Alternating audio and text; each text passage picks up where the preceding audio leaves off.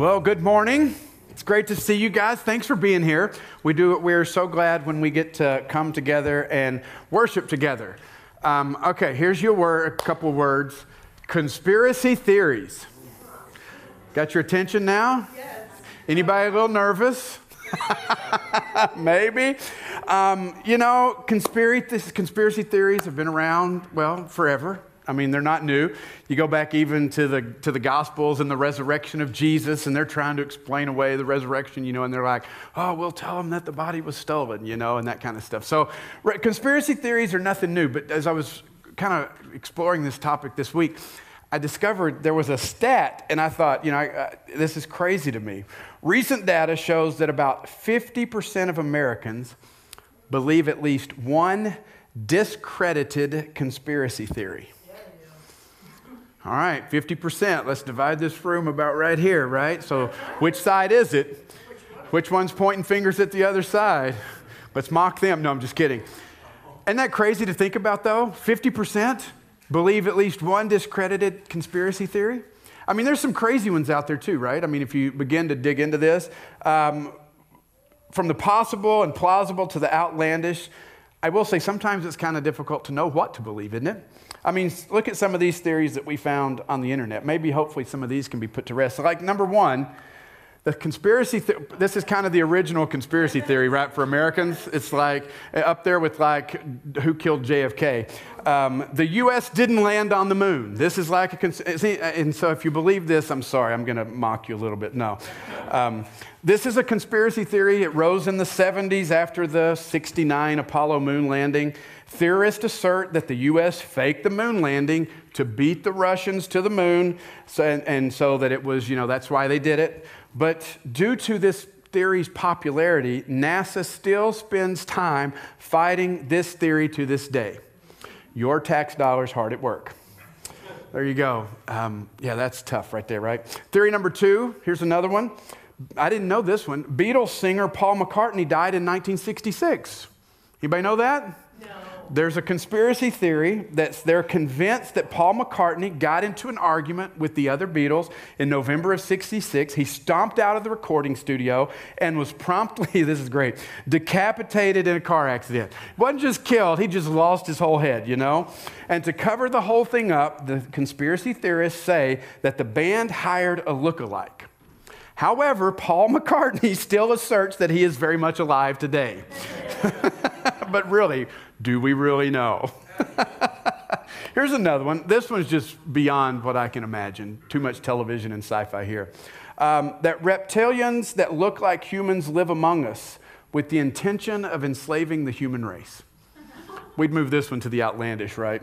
It has been championed that a number of powerful humans, including the royal family, Bill Clinton, George W. Bush, they're actually reptiles that came to Earth for gold and power. Yeah, I'm with Jill Noble. Just shake your head. Theory number 4. This one sound, I didn't know this one either. Finland doesn't exist.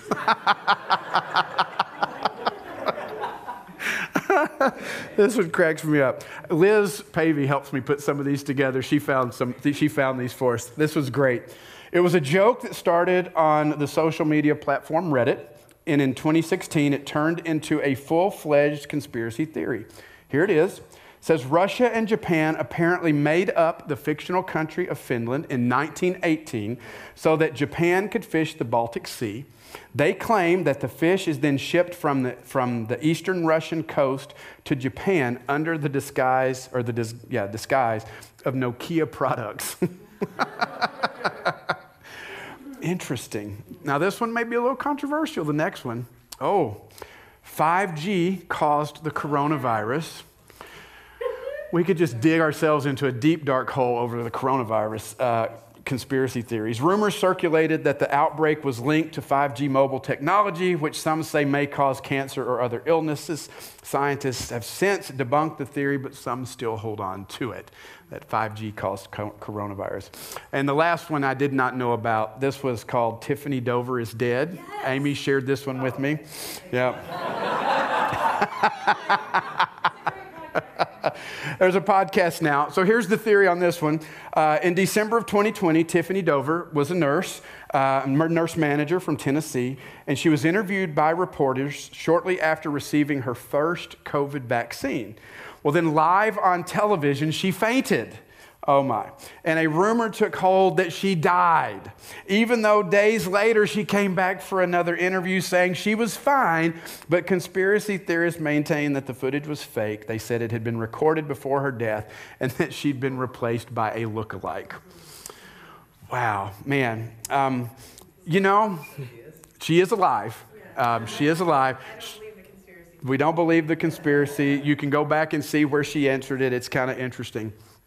But, some of these are a little crazy. Some of these maybe we've believed. I think coronavirus, COVID-19 tested all of us in our abilities and what do we believe, and more importantly, what is true. And, in a 24/7 news cycle world with mostly unfiltered social media, with every conceivable bias and conspiracy theory getting airtime, how can we possibly know what is true? Maybe you're not like me, but I struggle with that question. Especially during COVID-19, you'd see things posted on the internet, and I'd start researching, and I would say, is this true? Is it not true? Who do you know who to trust in all this? And just to bring it home a little bit, during COVID-19, we tried to be very moderated in our responses as a church. We stopped meeting for about 15 weeks from March to July because we thought that was prudent to keep people safe. In that moment, we kind of followed the CDC guidelines of when to get back together. We required masks. And in the the late 2020, when the CDC changed their guidance to say if you'd been vaccinated, mask moved to kind of that recommended state. That's where we went. We actually had an individual who went to church here come to us as staff and said, I'm leaving your church. I love you guys, but I can't be here any longer. I can't believe you would listen to the CDC. You should have made your own decision based on your own research and what you found on the internet. And I just can't believe you would just blindly follow the CDC. I'm leaving. Okay. If there's ever, I would love to make this statement. There's never been a time where truth has been more in question than it is now, but I just don't think that's a true statement. I think since the beginning of the fall, that truth has always come into question. And it's something that we as humanity have struggled with how do we know what is true? In fact, as you look to the Bible, there's an interesting exchange between Jesus and Pilate. Jesus has been arrested. He's going back and forth between the people, and the Jewish leaders want him killed, and they can't do it because they don't have the power to kill people. And so Jesus is having this conversation with Pilate, this bigwig in the government. And just look at this exchange. So Pilate comes out to them and asks the crowd, says, "What charges are you bringing against this man?" And they said, "If he were not a criminal, we would not have handed him over to you." So Pilate said, "Take him yourselves and judge him by your own law." "But we have no right to execute anyone," they objected. That kind of tells you their motive right there. This took place to fulfill what Jesus had said about the kind of death he was going to die. Pilate then went back inside and then summoned Jesus and asked him, "Are you the king of the Jews?" "Is that your own idea," Jesus asked, "or did others talk to you about me?" Am I a Jew, Pilate replied. "Your own people and chief priests handed you over to me. What is it you've done?" Jesus said, "My kingdom is not of this world. If it were, my servants would fight to prevent my arrest by the Jewish leaders. But now my kingdom is from another place." "Ah, you're a king then," said Pilate. Jesus answered, "You say that I am a king. In fact, the reason I was born and came into the world is to testify to the truth. Everyone on the side of truth listens to me." "What is truth?" retorted Pilate. With this, he went out again to the Jews gathered there and said, "I find no basis for a charge against him." What is truth? Isn't that the question? The 64,000 or $1 million or how many other dollars you want to put on it. That's the question. And we live in a world and in a time, I think, where the prevailing sentiment is to even qualify that statement. Well, truth. Well, it's my truth. And it's your truth, and it's his truth, and it's her truth, and it's their truth. We hear that. It's like that is the question that even gets asked of people in interviews. So tell me your truth. To me, it'd be better to say, tell me your side of the story. I kind of like that framing better. But when we continue to see it framed in this, tell me your truth so that I have my truth and you have your truth, we kind of get to this place where we lose all concept of the truth. What is the truth? Is there any such thing as the truth? And postmodernism tells us there's no truth because it's all been constructed, socially constructed by those in power. I mean, that's an interesting philosophy right there, that the only reason we have any truth is because those in power have told us, and that the reason they've done it is so they can maintain power. And as one philosopher said, truth is whatever your peers will let you get away with. Kind of true, right? And when we begin to break down truth, it doesn't take long for us, especially in our culture today, and it's not just us, it's been around forever. We get to this idea that truth is relative. It is my truth, it's your truth, there's no the truth. All truth is relative. But why? Why have we lost the ability to stand on an idea that says there is such thing as truth? I think there's a couple of reasons. The first is just simply tolerance. And I'm not, and let me qualify this, and you're going to hear me say this again probably towards the end. We're not talking about being a jerk. We're not talking about cramming things down people's throat. We're not talking about picket signs and beating people up and screaming on social media and all that stuff, okay? That's not what we're talking about. But when we talk about tolerance, we have elevated the idea of tolerance so much that we think that being tolerant or not standing for anything becomes enlightened. And we are more open-minded if we say something like, I disagree with what you're saying, and that's good that you believe it, but that's your truth, not my truth. So we think that's more enlightened when we get there. So we've elevated the idea of tolerance, which again, isn't necessarily a bad thing. We just believe it supersedes even truth. But when we assume to believe truth, we get also, I think that's the other problem with it, is we assume that when we say there is truth, people will think we're narrow-minded. And who wants to be narrow-minded? I mean, nobody wants to have that label stuck around your neck, right? And not only that, we're also labeled as arrogant. Who do you think you are to claim a truth? That's not, so you know, we're afraid of that. But when we really begin to dig into relative truth, there really are some glaring problems I think we have to address before we just say, yes, all truth is relative. Because believe it or not, that statement that all truth is relative is a self-refuting statement, right? I mean, to say there is no such thing as absolute truth is an absolute statement. I mean, I don't know how to make it any clearer than that. It's self-refuting. And so, yeah, enough said. The second one is simply this: no one really lives this out. No one really lives out the relative truth that we claim to hold to. Two examples of this. If we say truth is relative and my truth says it's okay to slap you, and I do, you can't look at me and say, that's wrong. Because I'll just look at you and say, well, that's your truth. My truth said it was good and fun to slap you. And take this to the nth degree. We can't judge the Holocaust as being evil because that was Hitler's truth. And we can't judge 9/11. It just becomes a rational expression of someone's faith. That is their truth. But we all would say that's crazy. So no one truly lives this out. Another example I heard a pastor share is this. If you and I are standing in the middle of a dark highway, no lights around at all, and we're in the middle of the road, and we see two lights start coming towards us. And I look at it and I go, that's a car. We should get out of the way. And you say, that's not a car. That's two motorcycles. We should just stand in the middle of the road and they'll miss us. What are we going to do? Are you going to stay in the middle of the road hoping you're right? No. No one lives out the relative truth because in the end, one of us will be right. One of us will figure out whether it's a car, motorcycle, and I'll live because I moved to the side of the road and you won't because you didn't. There's a truth there. We both can't be right. Nobody, I believe, really believes all truth is relative, or they don't live it out. I mean, we believe in right and wrong at some level. We believe children being trafficked is wrong. We believe genocide is wrong. This isn't possible if truth is relative. Another issue we have to deal with is we say it's narrow-minded. But realistically, all truth is narrow, isn't it? When you really get down to it, all truth is narrow. Even those that say all truth is relative, it's a narrow expression. And they would say anybody outside that vein of belief is wrong. I mean, when you think about it, truth is narrow. 2 + 2 equals 4. Exactly. There's only one right answer. It's not even 4.00001.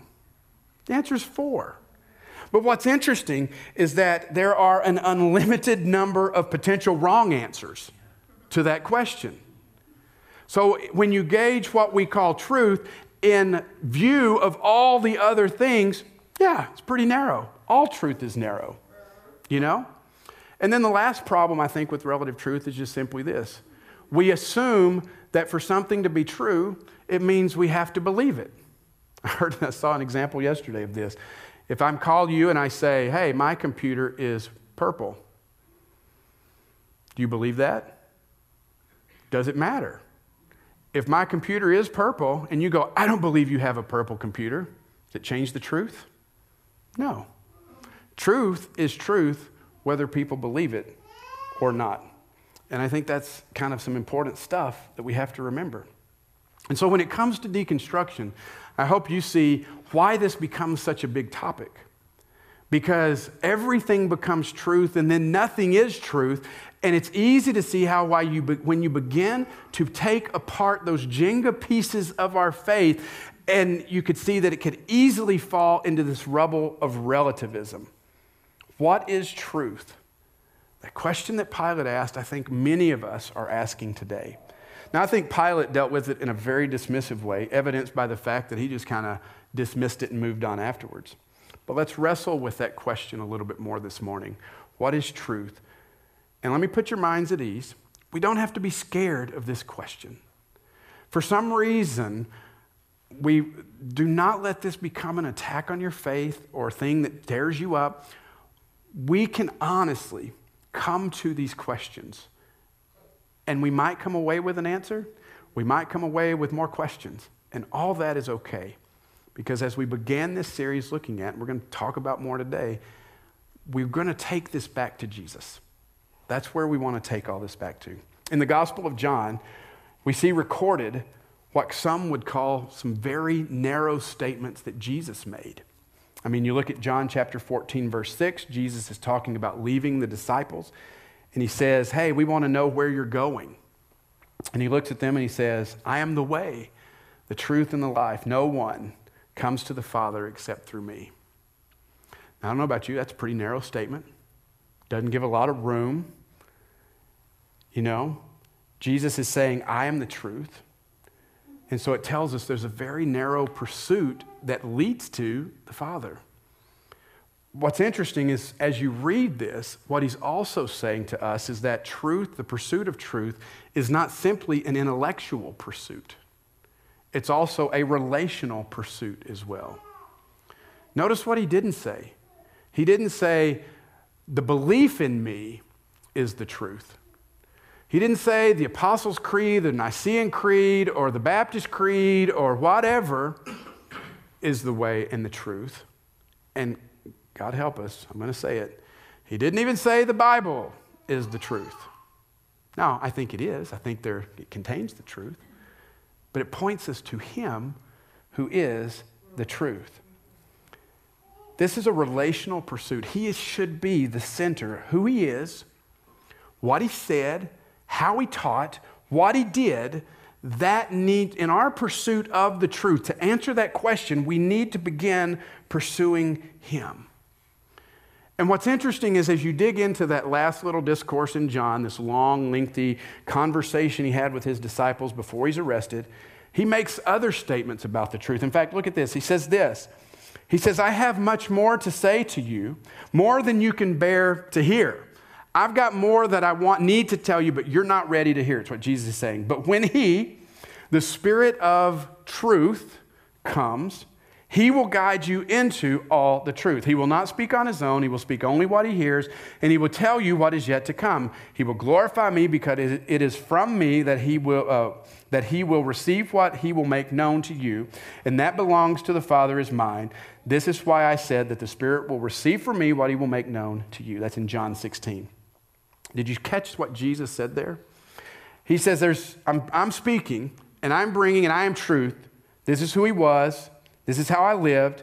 And he laid out that example that we're to follow in how to live in truth. And he even said things like, this is what is required to follow me. He has to become the filter by which we see everything. And to help us on this journey, knowing that flipping through here is not going to answer every question we have. And in 2 weeks, we're going to talk about the Bible and the Bible's role in deconstruction and all that. So stay with us, come back. But Jesus is saying, even this might be insufficient. So I'm going to give you the Spirit of truth, the Holy Spirit, to live within you, to guide you, to speak to you, to guide you into all truth. But what's interesting is truth is found in Jesus, and when we're listening and following him. The question we have to ask, though, is, are we listening? Are we listening? Do we know who Jesus is? I mean, if we're reading about Jesus and we're listening to the Spirit, here's the challenge. Doesn't that mean that we could come to different conclusions? I mean, just look around us. The thousands of different religions and denominations today. We can come to the conclusion that Jesus is truth and guides us into truth, and the Spirit guides us into truth, and we can be diligently and passionately about the truth. So what is the difference? And that's why I think truth has to be balanced with discernment. It isn't just about hearing and knowing the truth and even trying to live it out. There has to be a level where we come to a discerning mind where we're able to evaluate what we're hearing. I mean, there's no question. The last 2.5 years have certainly led us there where we need to have a discerning mind because we see every possible conspiracy and every possible thought out there. How do we know what is true? It comes to discernment, the ability to discern. As I was reading and studying this week, though, I came across an interesting thought. There's an author by the name of Neil Postman, and he wrote a book called Amusing Ourselves to Death. And he writes in his introduction, he contrasts two books. One of them is George Orwell's 1984, and the other one is Aldous Huxley's Brave New World. And in Orwell's 1984, it says that he looked to the dystopian future and anticipated that books would be banned by the government as a result of censorship. But in Brave New World, Huxley held that books, rather than being banned, would become marginalized by a torrent of new information. One saw the dystopian future in terms of censorship. The other saw the dystopian future as one marked by access to too much information, where one could not discern falsehood from truth because of too much knowledge and information. Let me just let that sit out there with you for just a moment. Anybody feel that way? And nothing challenges our ability to discern. And I'll just tell you, I'm an input person. I constantly read too much. I was last night. I finished this manuscript for this sermon Friday morning. You'd think he'd put it to bed. Going to bed last night, I went, let's look up some more. Let's find some more articles to read on truth. And I've added them in this morning because I'm just dumb like that. We could never get to the seemingly end of the amount of information out there. And I'm not against information. I love information. I love reading. I love processing. But there is truth that says all this information has done is made it more and more difficult for us to be able to possibly discern what is true.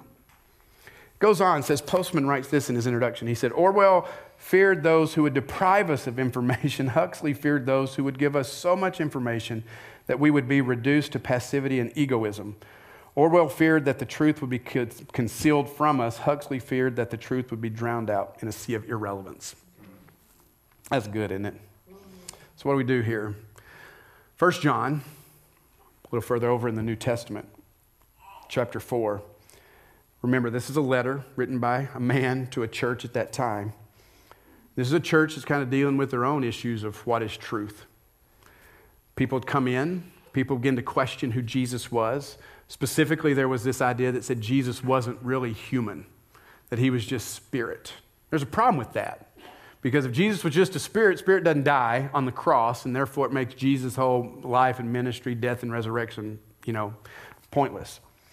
But here's what John says when he wrote this to them. He says, "Dear friends, do not believe every spirit." I need to repeat that. Dear friend, do not believe every spirit. I think we need a little bit of that advice and counsel today.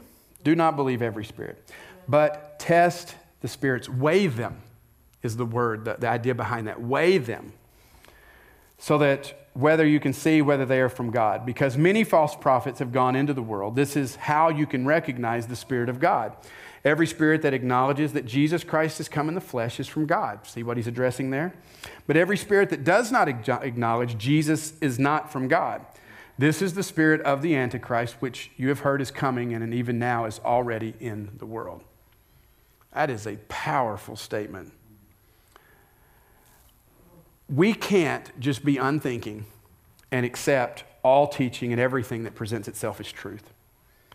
And as one commentary I read put it, to test the spirits today will take considerable discernment and not a little courage.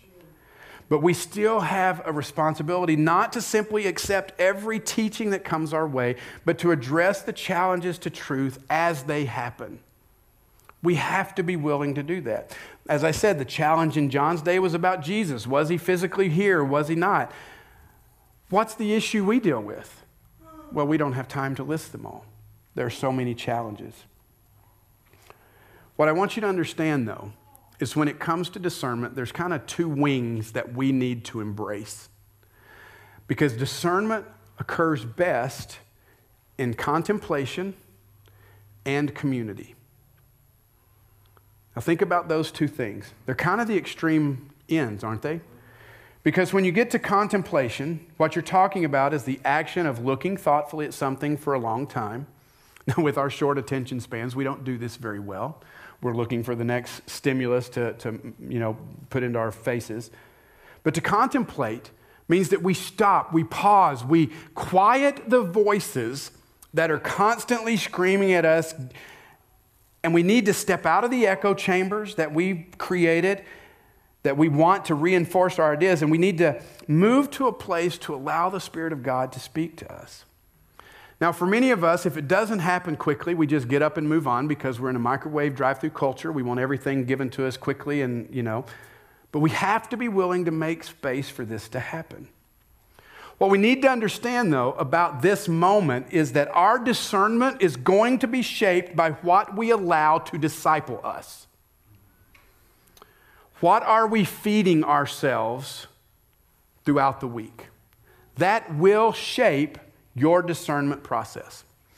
And if this is social media, if it's a specific news channel, that's going to be the lens through which you try to interpret everything. And it's in a conversation with Steve Rogers this week, he asked this question. He says, we have to figure out, are we trying to interpret the Bible through the lens of the headlines, or are we interpreting the headlines through the lens of the Bible and Jesus?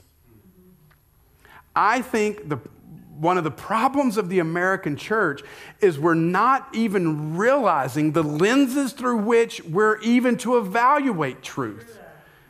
I picked up a book this week because I read way too many books and just can't help myself from buying a new one.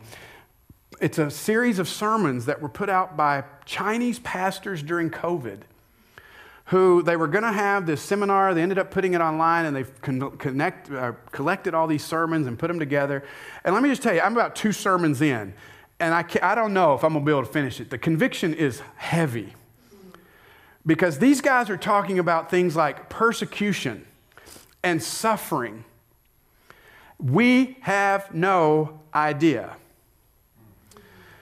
And we want to sit back and fight about things that I think the Chinese church would look at us and go, I wish I had your problem.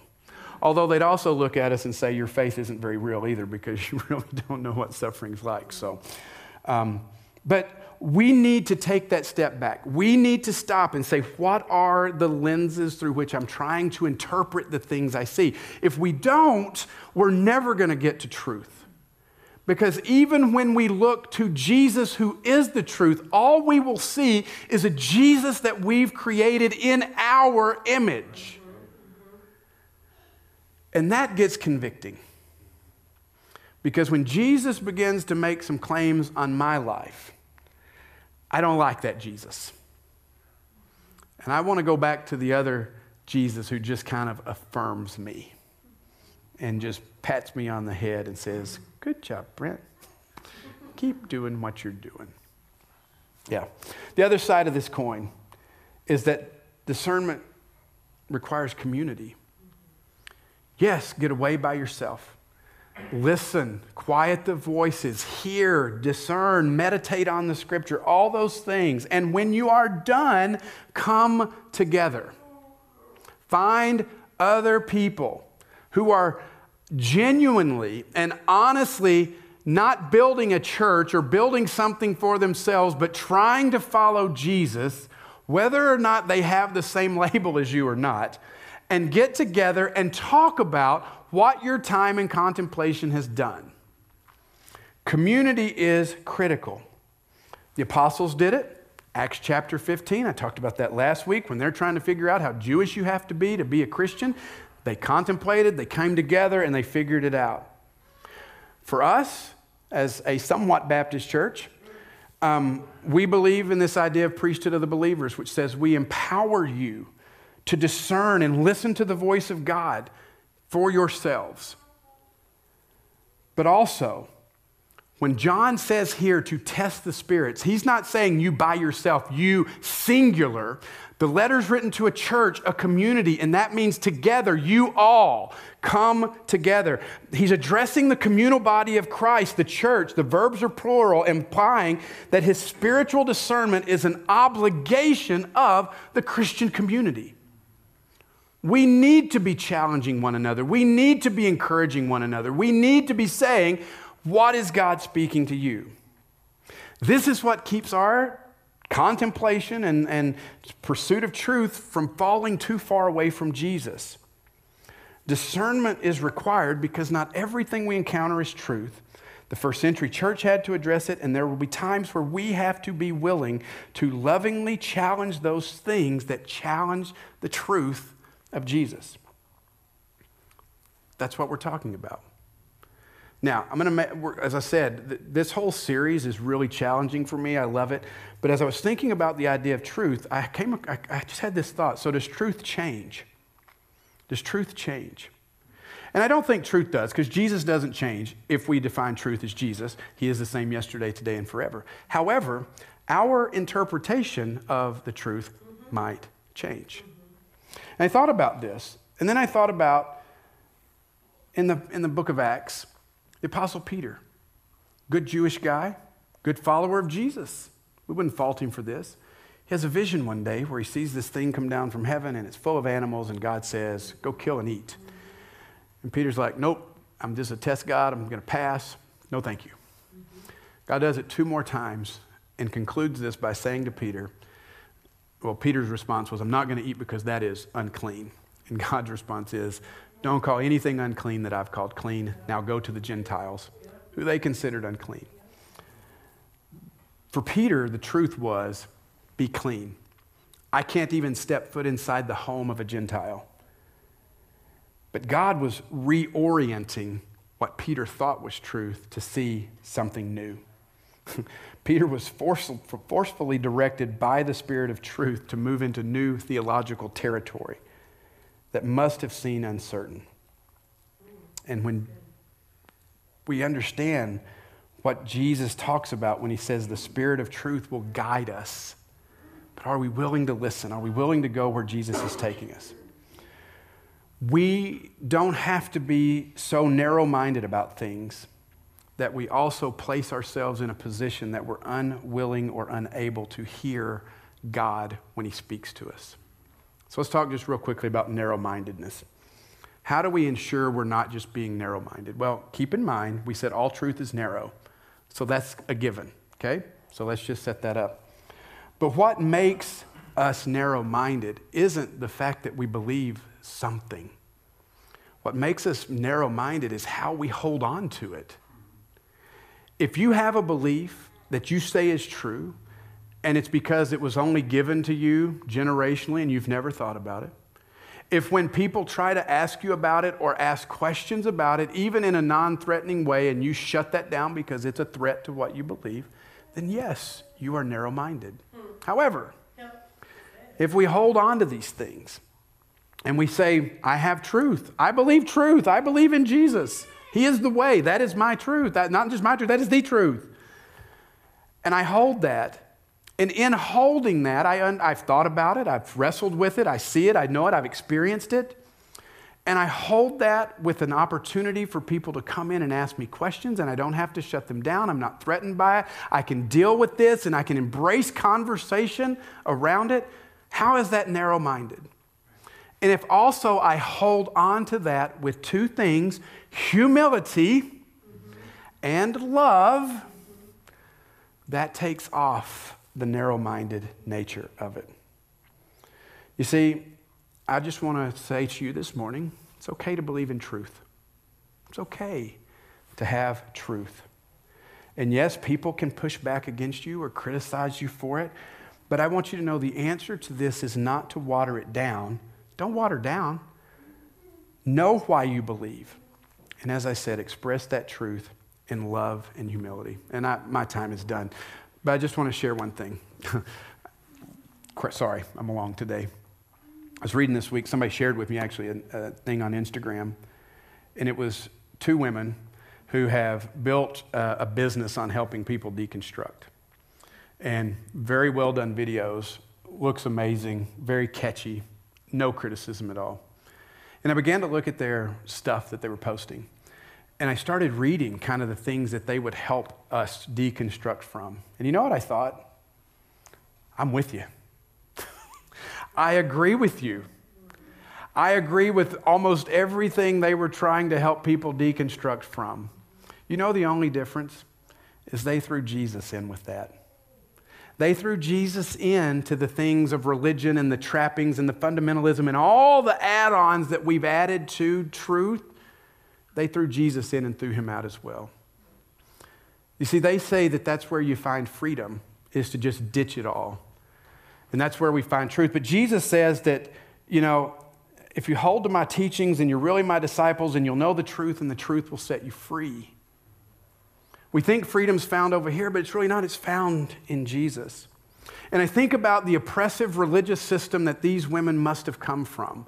This difficulty, this challenging thing that was just crushing them.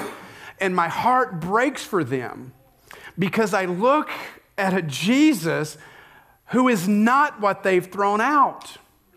I look to a Jesus who describes something completely different. In fact, Eugene Peterson, in his Message translation of the Bible, in Matthew 11, listen to this. He says, are you tired? Are you worn out? Are you burned out on religion? Come to me. Get away with me, and you'll recover your life. I'll show you how to take a real rest. Walk with me and work with me and watch how I do it. Learn the unforced rhythms of grace. I won't lay anything heavy or ill-fitting on you. Keep company with me, and you'll learn to live freely and lightly. Can I just tell you, what these women threw away, I throw away. This is the truth. If the religious structure we've created is crushing us and beating us down, I want to give you freedom and tell you that's not truth. That's not Jesus. That's man's made-up version of truth. And Jesus today is sending out to us an invitation to deconstruct that, to get rid of it, and come and find him in the truth and the light burden and yoke and freedom that he offers us. Worship team, go ahead and come forward. Oh, man. So...